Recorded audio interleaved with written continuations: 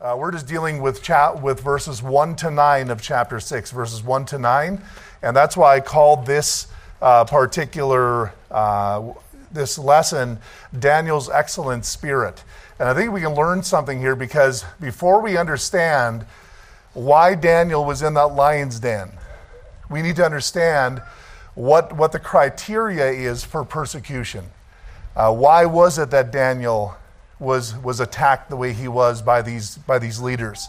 And you'll see very much here, because of his spirit, because of his his great work ethic and so forth. It was quite an interesting thing when you look at this. But I'll look at the opening paragraph.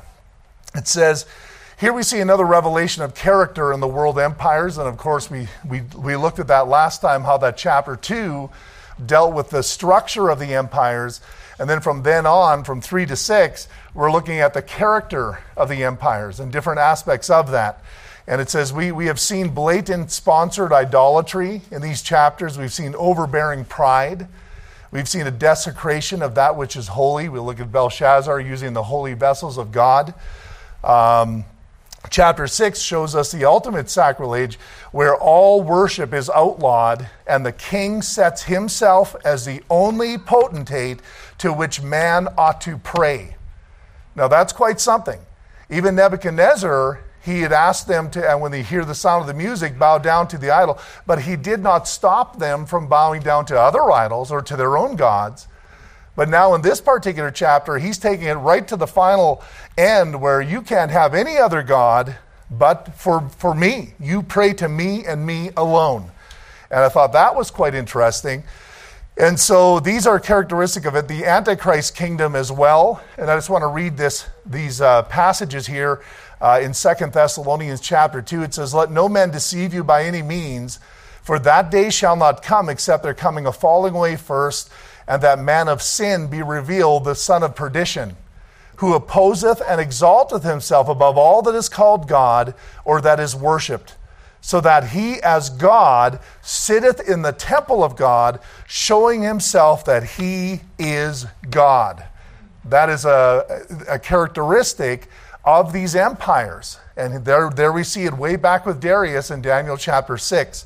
Remember ye not that when I was yet with you, I told you these things?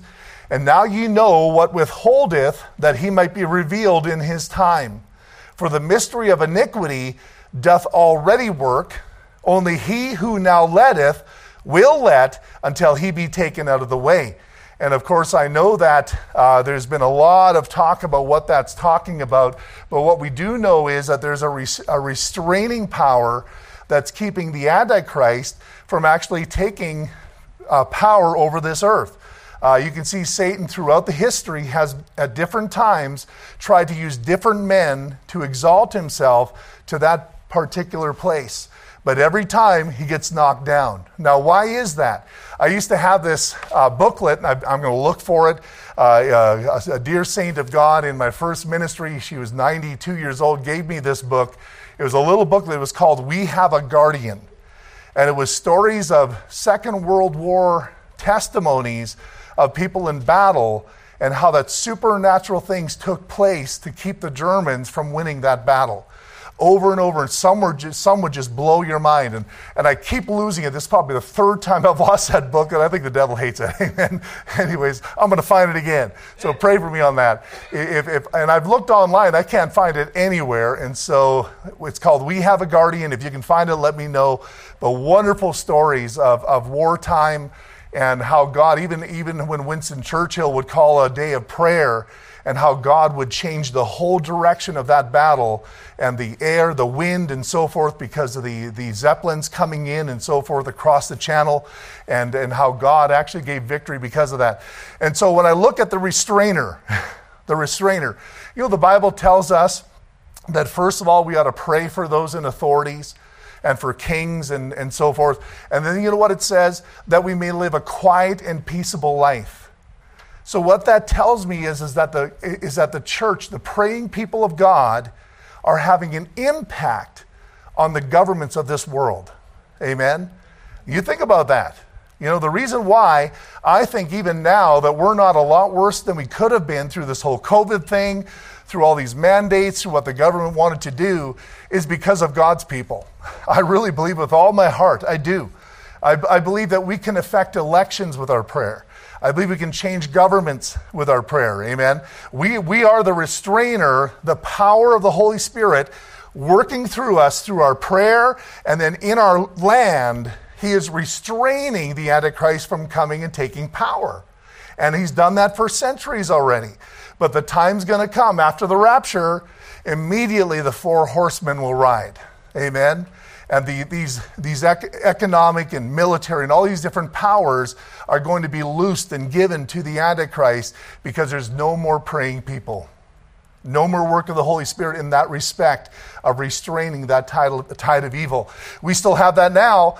Praise God for that. Don't ever think we're in the tribulation. Amen. We're not. And in fact, that's why Paul is actually comforting these people. He says, don't let anybody by letter or whatever shake you because, hey, this is what needs to happen first. Amen. And so he says, just be confident, trust God, and keep moving forward. And so it says, and then shall that wicked be revealed, whom the Lord shall consume with the spirit of his mouth, and shall destroy with the brightness of his coming. Amen. We've got the victory. Jesus Christ has already won this battle. Amen. We just got to walk in that victory every day. And so it goes on to say, even him whose coming is after the working of Satan with all power and signs and lying wonders, and with all deceivableness of unrighteousness in them that perish, because they received not the love of the truth, that they might be saved.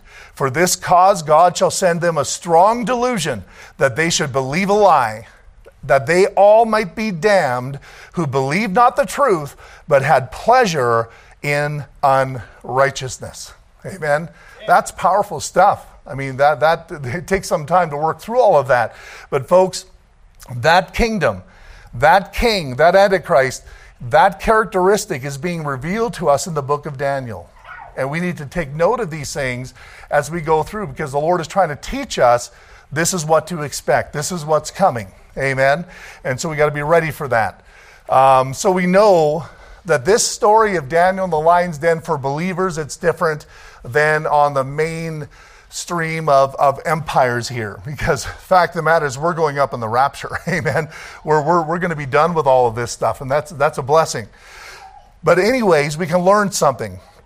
And I think even the people, all the lost of this world, have even know some semblance of the story of Daniel in the lion's den. They don't maybe know what it means, but they've heard about it.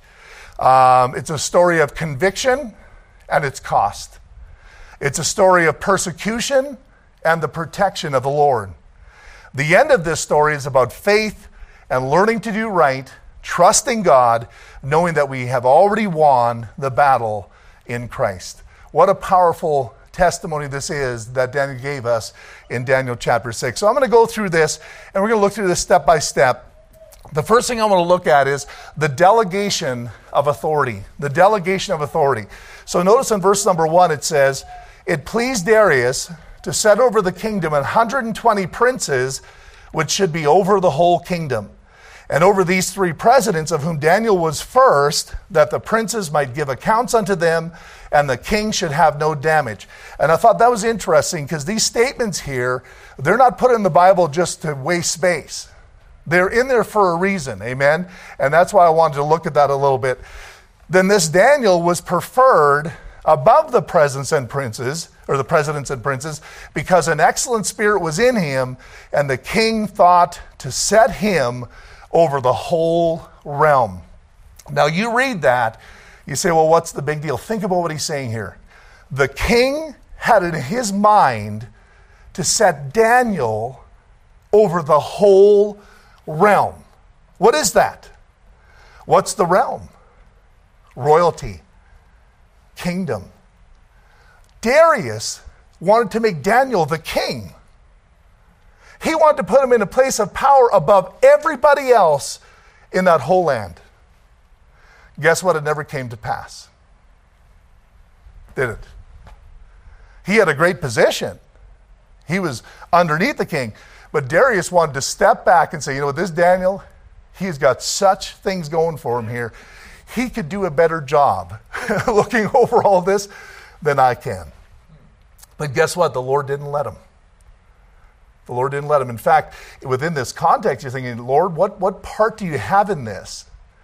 That through this whole event, and these events that take place, how that the Lord kept back Daniel from becoming the first ruler of the kingdom. Isn't that interesting? So letter A, Darius was a powerful leader of the Mede-Persian alliance. This is not the same Darius that's mentioned later on that actually gives the edict for Jerusalem to continue building the temple, because we know that they were sent out from Cyrus to go back and be restored to Israel. They stopped building, and there were three kings involved. There was Cyrus, there was Darius, and then there was Artaxerxes. And see, these three were all gave decrees within the time that Jerusalem was rebuilt. The first one was to send them back. The second one was to continue building because they stopped. And the third one was to send Nehemiah to complete the walls. Amen? And so three kings were involved in giving edicts to rebuild Jerusalem. Isn't that interesting? I mean, heathen kings. We're talking about kings that were not born again. They were not saved. But yet God used them, three kings, to bring God's work forward. That's why the Bible says he holds the hearts of the kings in his hand, and as a river of water turneth it whithersoever he will. Amen? So very interesting, but that's not the same Darius, by the way. This is a different Darius, all right? And so he was a powerful leader. Now we know the Median and Persian Empire had two major kings here. We had Darius, and then we have Cyrus. But at the beginning here, actually, Darius had more power. And then later on, after Darius died, Cyrus came in and became the prominent king within this particular alliance. All right? So that's why he's the one that gave the decree. All right? So letter B, Darius appointed a delegation of 120 princes with 3 presidents over them to rule the whole kingdom. So when a king would conquer another kingdom, can you imagine this? Going in there with your army. Now, what are you going to do? Just sit on the throne and say, okay, let it work? No. You're sitting there saying, how in the world am I going to govern this mess after we just came in and destroyed this thing? So immediately what he does, this is what I need to do. It's called delegation. Delegation. In the scripture, it's a very powerful thing. Eric reminded me of this last week. He talked about delegation. He says, Pastor, you need to delegate more. Amen. I said, you know what? You're right. I need to delegate. You can't carry it all yourself. And you know what? Darius believed that as well. Darius believed that, hey, I can't carry this. I can't do all of this work. We need to delegate to other people. And so what he did is he had 3 presidents. And under these 3 presidents, he had 120 princes. Then, of course, underneath the 120 princes, you'd have counselors and captains, and you'd have all kinds of different men in there. But it's a huge government process here. And so it was a challenge. And so delegation was the key to bring this kingdom into order. Now, I say that for a reason, because I want to talk about delegation. And I think it's important for us to understand this concept. Number 1, delegation requires the character to perform the task. Okay? This is interesting because the Bible tells us that it pleased Darius to set Daniel as the first president and so forth, and to set these things in order this way. Now, the word pleased means to be good or pleasing, or to appoint certain persons or things because of their character and performance. I wish I could send this definition to our country leaders today, because what we are today is in the middle of a whole bunch of identity politics. That means the people running our country are not the best people to do it. The people that are running our country don't have the character to perform the task.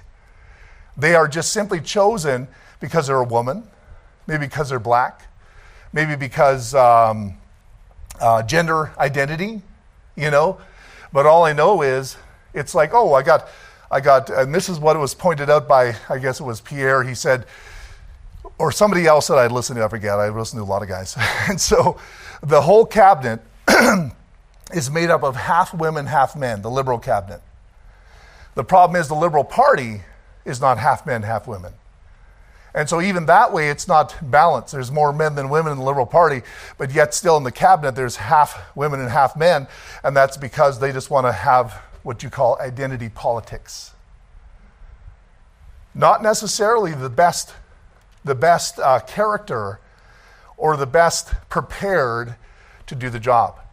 In fact, they did a scan across all the cabinet, and they realized that less than half of them have any business experience whatsoever. And yet they're balancing your budget. They're running our lives. Amen? So what I'm saying is this. Now that's one way or another. There's probably nothing you can do about it other than vote next time. Amen? And pray. But what I'm telling you is this. Darius, heathen king, understood that if I'm going to delegate, I need to get the best people. And Daniel was a Jew. Daniel was not from that land, but even Darius understood that Daniel is the best man I've got. Because it's character. Amen? Not identity. He wasn't looking for a Jew to take the position. He was looking for the best man to take the position. And that's the way we ought to operate in our jobs, in our businesses, and so forth. It's not just about partiality. It's not just about what we want to accomplish as far as what message we're sending to the world. It's about who is best able to do the job. And what will happen then, our young men and our women and our churches will begin to say, you know what? If I want to have a good job or a good position, I better have some good character, amen? And not just rely upon my gender or my race or anything like that. It's going to really be based upon how well I give myself to learning and to being a proper individual. So I can do things and I can be a blessing to somebody, amen? So delegation is vital, but it only works when you do it properly, when you have the right character within that. I do the same thing in the church, It's always like that. You bring someone in who has the character to perform the task. Not just because someone wants to. There's a lot of people that want to do things. Amen? I don't hope I don't disappoint you there. Amen? But I'll tell you something. If you just do what God wants you to do, He will promote you to be what He wants you to be. Amen? So don't even worry about it. It's nothing to be concerned about. And so delegation requires a character to perform the task. And so, number 2, delegation requires accountability. Accountability. And that's one of the reasons, one of the phrases I see here is that the princes might give accounts unto them. So there's an accounting happen. So you got 3 presidents here, of whom he made Daniel the first. So he's already just underneath the king Darius. He's just underneath it. How much higher can he make Daniel? Yet he was going to make him higher than the first president over 120 princes. That's pretty powerful. And so that the princes, these 120, would give account to these 3 presidents. That's what delegation is. So when you have someone in the business, they're in charge. It doesn't mean that the top guy isn't working. In fact, the top guy probably is working a lot harder than the bottom guys. I remember my dad, Brother Swatsky just met my dad. He didn't know he was my dad, but now he knows it. He's my dad. Amen. He called me, I just met your dad. Amen. What a blessing. Anyways, my dad, he owns a business, and I watch him because he maybe had grade 6 education in Mexico, came over here with 10 cents in his pocket. Him and his brother, twin brothers, they came over here, took the bus. They lost their luggage in Kansas City. They didn't even know English language. It just happened to be in Kansas how someone was there that knew Low German. Low German, not High German, Low German. And this person communicated with them, took them home, fed them, called the bus depot, found the luggage, got it back, brought them back to the bus depot, sent them to Canada. It's my dad's testimony. So he gets over here. He's got 10 cents in his pocket between him and his brother. So what do? Well, let's work. That's what he does. And he started with a gas company, different companies like that. He did some welding and so forth. They would take him, take him in the vehicle, drop him off in an area, give him a shovel, and say, dig holes. And so he'd be digging down to gas lines all day long. That's all he would do. He remember one time he was in Winnipeg on Main Street. Oh, in fact, one time in Winnipeg, Main Street, my dad tunneled underneath Main Street with a shovel twice.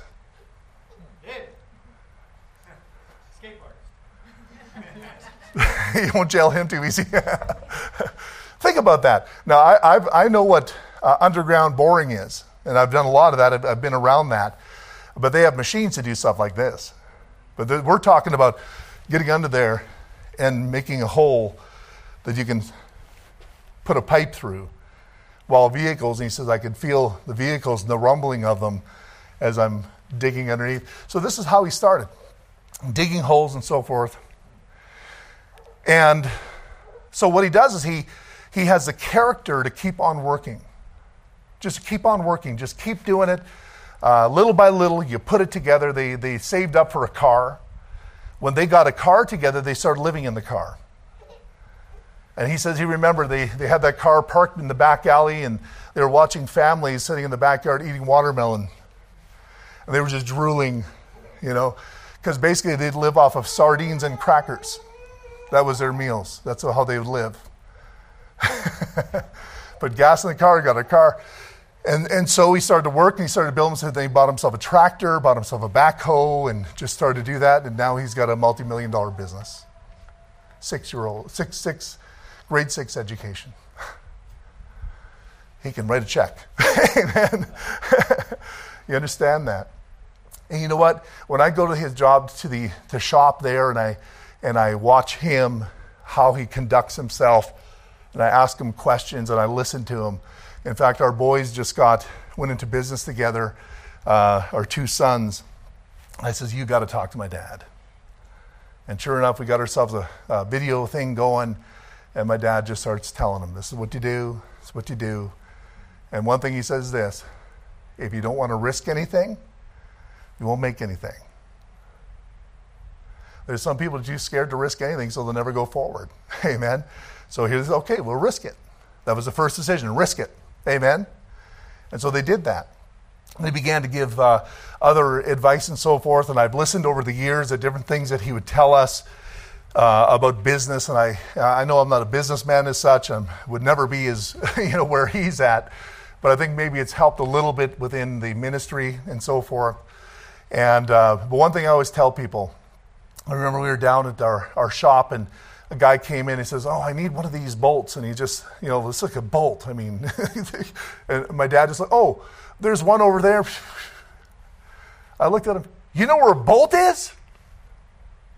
And sure enough, he went back there and he walked to the back shop and all the different things. And, it's not cataloged here. It's not at a computer where he puts it in and says, there's the bolt. He just knew where the bolt was. Now, why is that? It's accounting. When we would bid a job, you'd have to buy all materials here, and materials are expensive. So basically, when you're bidding a job, you're taking into account all the materials that you have to purchase in order to get this job priced to the people that are wanting it.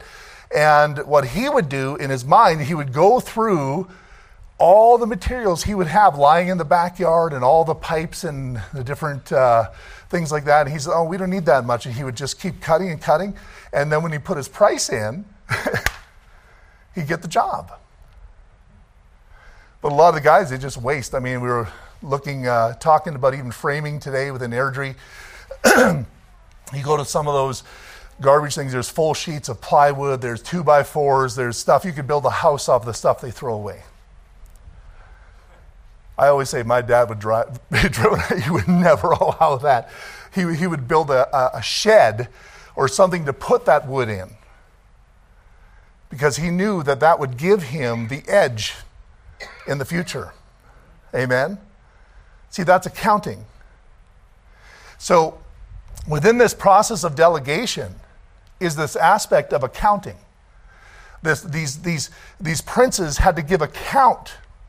So there's responsibility on these guys. There's responsibility to the presidents, to the princes. They're all supposed to know what's going on. You're supposed to know what you got. You're supposed to know. And folks, what a good lesson for us. You want to get ahead. You want to do well in your job. Don't be a slack person. Know what you got. Well, I'm just getting paid by the hour, and you always will with that attitude. You always will with that attitude. You know who's going to start getting better salaries and so forth? Are the ones that maybe work harder or more than what they're being paid to work. Yeah. But you know people, they usually say, this is how much you get paid, this is how much you get. You want any more? You give me more money. Amen. How about you give 100% of what you got and let the wage catch up to it? Amen? That's good stuff, man. We're in business class. I'm sure you can get Brother Sawatsky up here and he'd give a whole new lesson on this stuff. But accountability. The Bible talks about the Bible says if you're not going to be faithful in that which is least, how are you going to be faithful with that which is much? Amen.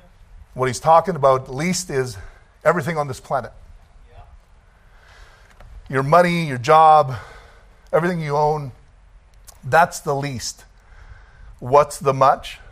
The gospel, souls, ministry. Amen. Lord says, if you can't be faithful in that, how are you ever going to reach people? How are you ever going to be used by God to do something great? Amen. We've got to become faithful in the least in this world. And stop these attitudes. The world has all kinds of dirty attitudes. We can't have that. The Christian, he ought to be the best worker on the job site, regardless of what wage you're getting. When they look at you, they say, man, they must pay you $60, $70 an hour. And you say, no, I'm getting 10. Amen. It doesn't matter. It doesn't matter. Because you give them $100 worth, and it won't be long, you'll be getting $100 worth. Amen. But you keep giving them $10 worth, I'll guarantee you, your boss will never even get you up to 15. That's the way it works. Amen. So this principle of accounting. We know that the Bible says in Romans 14, verse 12, it says, so then every one of us shall give account of himself to God. Same with these princes. You are going to meet God and give an account. Think about that. Wow. My time, my energy, my faithfulness, the things of God, the ministry, all the things I could have done and I didn't. And I'm going to give account to God. All the opportunities that I could have had and I squandered it because I didn't want to be faithful, or maybe I put the least before the much. Amen. Luke 12, verse 42 says, and the Lord said, who then is that faithful and wise steward, whom his Lord shall make ruler over his household, to give them their portion of meat in due season? Blessed is that servant, whom his Lord, when he cometh, shall find so doing. You know, working for my dad, he's taught me a lot, because I look at sometimes these crews that are out there and say, man, my dad would eat your lunch. You know what I mean? They got 10 guys, they're all standing there doing nothing. My dad would do with 3 guys what other people do with 20 sometimes. Because he knows that if there's too many guys, what's going to happen is they're always going to wait for the other guy to do it. But if there's only 3 guys, there's nobody else to count on, man. You've got to do it. And it's amazing how productive you can be when you know that if you don't do it, it doesn't get done. Yeah, amen. Amen? It's true. So it isn't about always waiting for, I always tell my kids, you know, I'll just kind of throw it out there. My boys say, guys, could you put that garbage bag in the garage? Now, I know there's only one garbage bag. Amen. And I got lots of guys. But I'm wondering which one of them is going to go get it. You know, sometimes maybe they don't. And then you know what I do? I get up. I just get up like this. Also, oh, they just, whew, they go. And I mean, not that I'm going to get them. What they're concerned about is that I get the garbage bag. Well, it's one thing to kind of wait a little while, but they surely don't want dad to have to do what they themselves were told to do. Yeah. Amen. It's accountability. It's responsibility. And I think we need to teach our kids things like that. So here he says, blessed is the servant whom the Lord, when he cometh, shall find so doing. Yeah. Yeah, they should do it. Not intentions. Well, I always want to do this. One day I'm going to do. Oh, that doesn't mean anything. What you want to do or your good intentions mean nothing. It's what you do. And the Lord will come and he will find us and he will find us doing something. Because we're not just going to be sitting there looking at the wall. We're all going to be doing something when Jesus Christ returns. And I wonder what he will find us doing. Amen. My goodness. I think about that with me as a pastor. I think of the great responsibility I have to look after a church. And I know I've met a lot of pastors, and I know they got different ways they do things, and I just can't get over this thing that I have to answer to God. I just can't get over that. So sometimes it requires me to make decisions that people don't understand or people don't like. You know? Folks, I know my preaching can get strong sometimes. I was praying this week and saying, Lord, you know, I don't know why you get into me sometimes like that.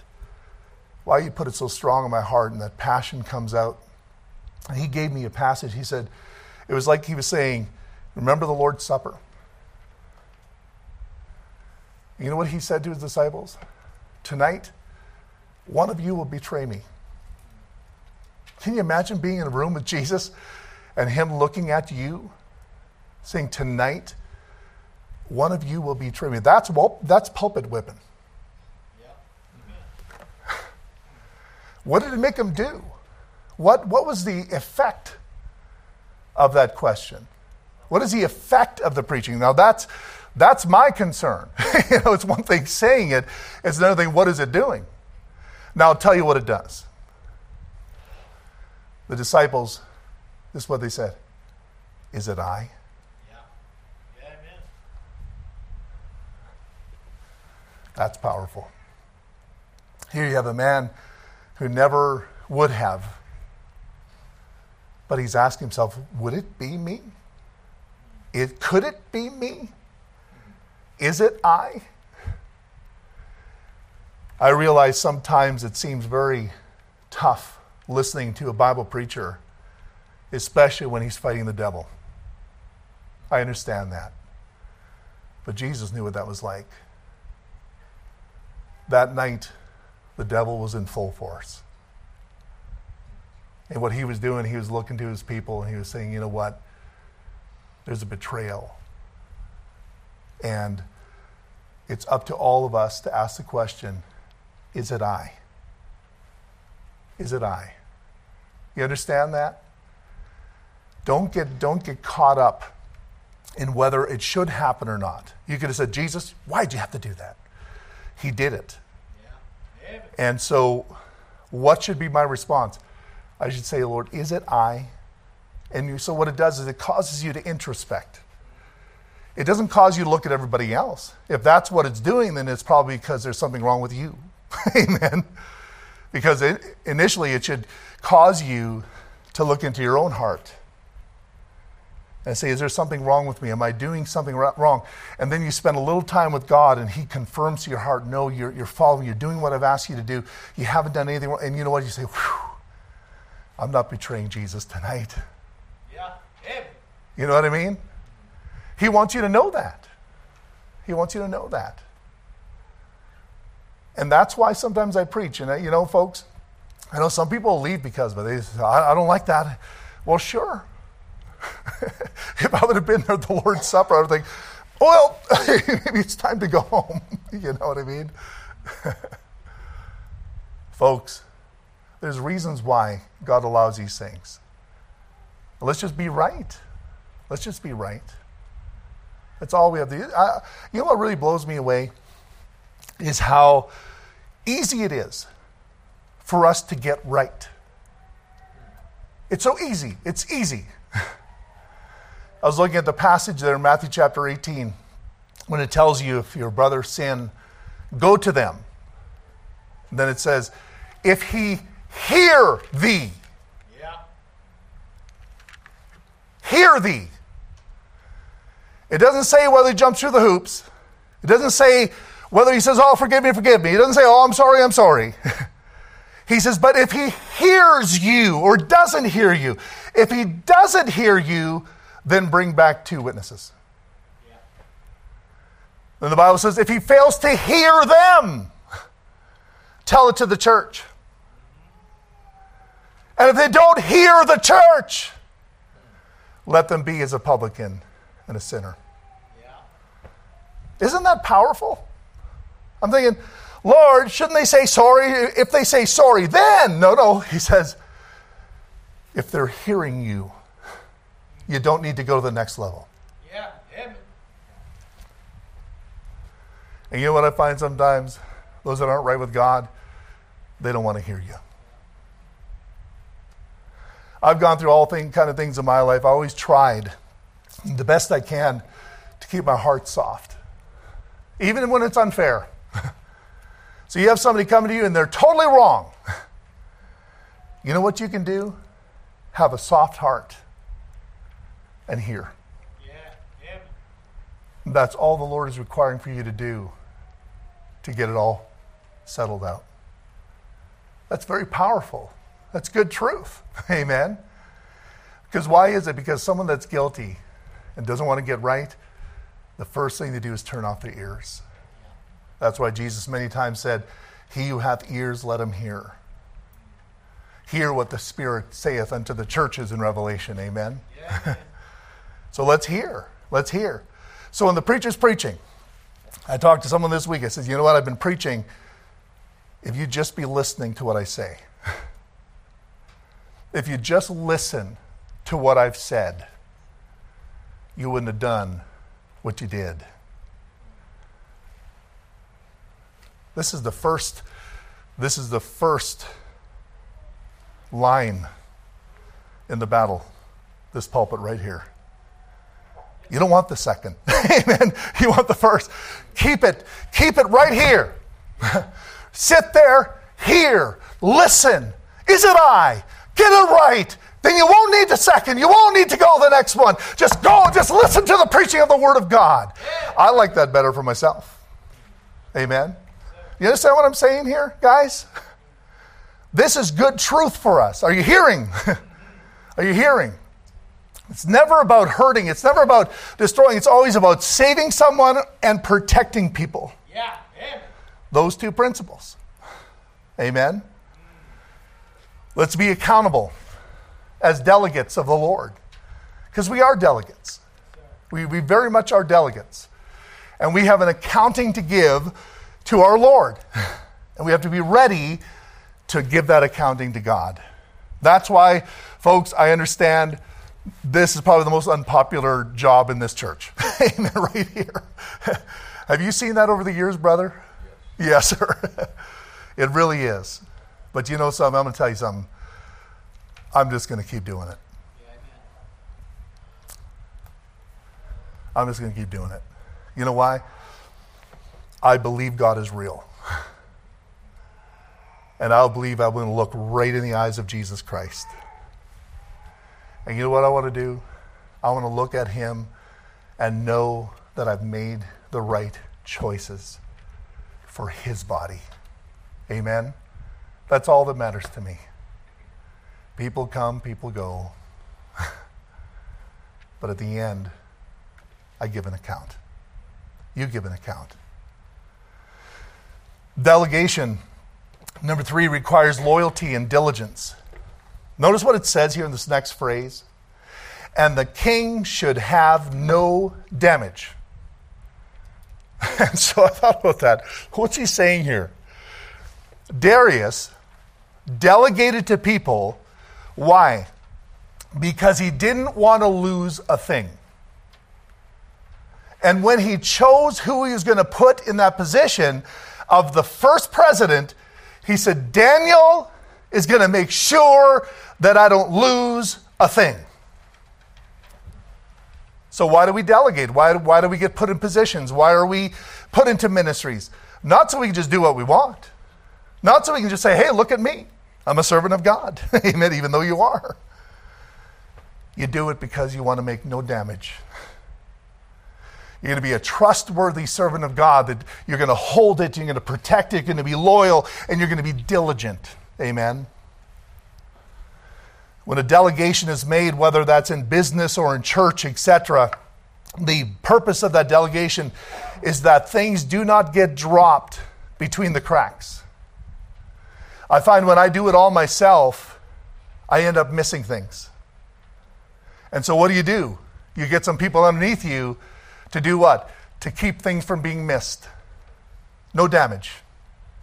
And then when things get bigger and jobs get bigger and responsibility gets higher and so forth, you get more people so that things don't get dropped through the cracks. For us, it's not so much things as much as people. As much as people. I work hard at that all week long, and I know it's my responsibility, so I try to have meetings, and I try to go out for supper, and try to get people into the church, and talk about baptism, and try to get them to move forward, and it's a busy thing. You got to keep it rolling, amen? Then there's counseling, and then there's people needing this or that. It's a huge responsibility. But I do that, and I want to do that, and I love that, and I don't do it for the money, amen?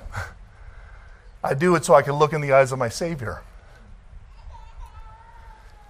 And so, the one delegating should not be losing, but should be gaining by your input and by your contribution. If that one delegating is constantly having to double check, and you will always double check, any leader does. Ronald Reagan said, trust but verify. And you know what that means? That means I trust you, but I'm going to verify it anyways. That's just smart. It's just smart. There's a reason that Daniel was a threat. There was probably a lining of the pockets that Daniel would not allow. Because he was a follower of God. The king knew Daniel would not skim off the top of the revenue. Very common, especially among tax collectors. The tax collectors, they go gather money from people, and then they add 25, 30% for their own pocket. They'd be the richest men in town. And they'd be built upon the taxes that were supposed to go to Caesar. Amen. And they gave them that leniency sometimes to do something like that. And so, thinking about this, I remember a while back, I was doing a series through Exodus, and I came across Exodus chapter 18. And Exodus chapter 18 was an account of Moses' father-in-law, Jethro. And I did a message through that, and boy, it just taught me some things, because Moses was running ragged here. He had a bunch of belly-aching Israelites that he couldn't keep happy. And it was just too much. He was just losing his mind with all this. So Jethro just says, hey, guess what? You are just taking way too much upon yourself with this. You need some help. And so you need to choose some men to help you, to get underneath you and judge the lesser things, and you can take care of the bigger things. Amen? Any company does that. The owner of the company will always deal with the mergers and the big purchases and so forth. You're not going to let the little guy spend, $20 million. You're going to be the one writing that check. But they can take care of all the supplies that you need. They can take care of all the other things that need to come in so you can continue to go. So delegation is vital. And Jethro taught Moses that. But one of the greatest things that we see here in this account, I'm going to go to Exodus chapter 18, verse 21, and I'll be finished after this. We'll continue next week. But it says, moreover, thou shalt provide out of all the people able men, such as fear God, men of truth, hating covetousness, and place such over them to be rulers of the thousands and rulers of hundreds and rulers of 50s and rulers of 10s. It's called delegation. First thing he says is men that fear God. Decisions are made by principles. Fearing God will stop you from allowing your emotions to control your decisions. Because when I make a decision, now folks, I've been in situations where I knew somebody was wrong, but I also knew that God had a particular way that I need to handle that situation. And so instead of flying off the cuff and acting crazy, I humbled myself. Now, I'm not saying I've always done things right. I haven't, you know. But you know what? It goes a long way when you learn to fear God. See, that's what Daniel did. Look at Daniel. You think Daniel knew of corruptness in their government? Of course he did. Daniel probably knew more about the Babylonian government than anybody in the whole government. He probably had a keener eye to what was going on than everybody else. So why didn't he run around telling me, hey, this guy's doing that guy's doing that? He didn't do that. Who was doing it? Who was throwing the accusations out there? The ones that were guilty? The ones that weren't humble? The ones that were full of pride? Do you understand that? Why didn't Daniel do that? He could have gotten in with the king. Hey, king, that guy over there, he's ripping you off. You know what Daniel probably would have rather done? He would have probably rather got involved in that situation and made it impossible for that person to skim off the top and keep the business going. Because he was wise. Amen? Men that fear God. Reminds me of David. David had the approval of everybody around him to kill Saul. Everybody. His best men said to him, David, there's nobody that would think you did the wrong thing by going killing that rascal because he's been chasing after you, trying to kill you. And David in the middle of the night goes down and, of course, sneakily comes into his camp and takes some belongings of his and even cuts a piece of his skirt. The next morning, Saul gets up and David's on top of the hill saying, Abner, you're doing a pretty lousy job of protecting the king. And he holds up Saul's belongings. See, what he was showing him is, I could have, but I didn't. But I'll tell you, it wasn't even just that, because David didn't just say I could have and I didn't. After the fact, his heart smote him. And he apologized that he actually did it in the first place. Everybody around him saying, you can kill him. So he didn't kill him. He just went and took some of his stuff. David did not only kill him, he felt bad about taking one thing off of the body of his king. Now, why is that? Why is David like that? Many times he says, I will not lay a hand upon the Lord's anointed. Why did he say that? The Lord's anointed. Had nothing to do with Saul. Saul was a rascal. Saul was going to get what's coming to him. Amen? But you know what David did? He feared God. He said, if God put him in that place, I'm not going to lay my hand to him. Even if he looks like the biggest rascal in town. Because God knows how to deal with these situations. You understand that? Folks, that's important for us as the church. You understand that? God will never ask you to topple the leadership of this church. He'll never ask you to do that. You can pray, say, Lord, our pastor's a scoundrel. You know, he's a rascal. You can do that, and God may answer. But be careful, because there was a group that did the same thing. Their name was Korah. And God says, okay, I'll show you who's in charge. Amen. Read the story. Read the story. Anyways, fearing God is number one. You want to be used of God in a powerful way, you need to fear God. Daniel feared God. David feared God. I want to fear God. I want to be careful with what God has given me because I'm accountable to Him. Yeah. To Him, not to you, to Him. You understand? Men of truth. That's what he said. Jethro said, hey, you need men of truth. Now that's important. Because decisions are made upon facts and truth, not hearsay or partiality towards somebody because I like them more. Amen? Decisions have to be made upon facts and truth. Truth. Truth. Don't ever follow something where truth is not known. The Bible tells us here that men that are going to be used of God to be responsible and to give account and to be what God wants them to be are men of truth, men that will believe the facts and the truth about the situation and will not be caught up in the emotion, in the partiality, or whatever may be going on. Amen? That's fact. That's Scripture. I hope you're hearing what the preacher's saying tonight. Amen? The last one is hating covetousness. Why is this important? Well, I'll tell you something. If you got something to give, you can become somebody's best friend real quick like. Amen?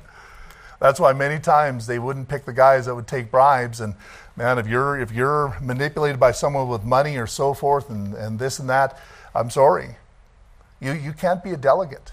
You can't be a delegate of God. Sometimes I got to preach and I know I'm ringing the bell of everybody that's putting money in the offering. And I've had people tell me that, well, you keep doing like this and you're not going to get any more money in the offering. Well, I fear God. He's always paid my bills. Amen? He's always paid my bills. Right from the beginning, He showed me. And step number one, we went to Kenora, $1,600 a month, new family, young kids. We thought we had it all figured out. Then we realized we had nothing figured out. And we didn't know what a budget was. Amen. We're trying to figure this out as we go along.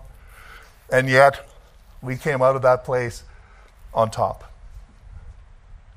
There were times we couldn't afford to do things. There were times we couldn't just do everything everybody wants to do and so forth. And I remember I told you times where we were praying for money so we can go visit family and didn't have enough gas to put in the gas tank to go visit Grandma and Grandpa. And our kids were saying, I want to see Grandpa, I want to see Grandpa.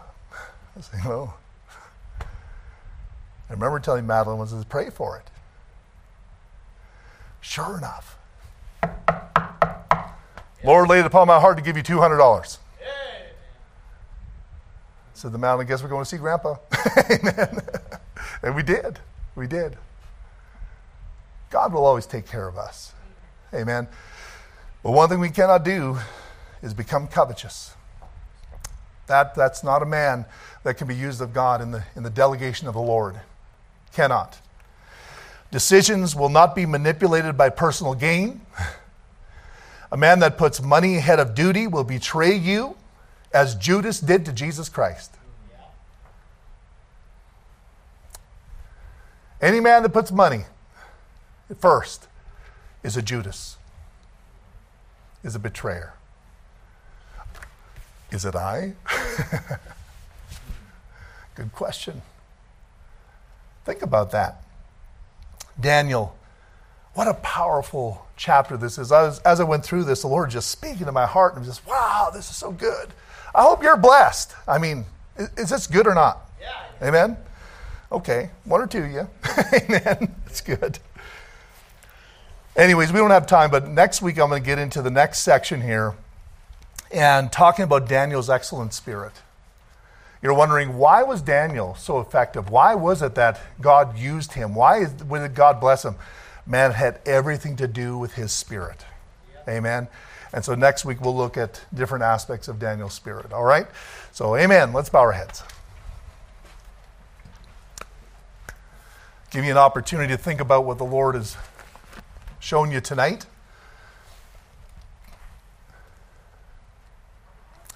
And I realize in this chapter there's so many things that are pertinent to what we're going through as a church right now. Folks, that's no accident.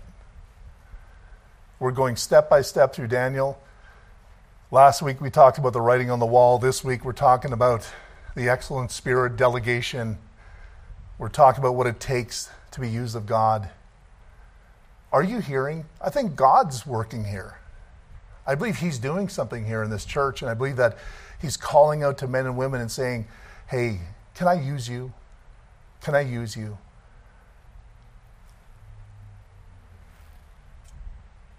But it takes men and women of truth. It takes people that fear the Lord.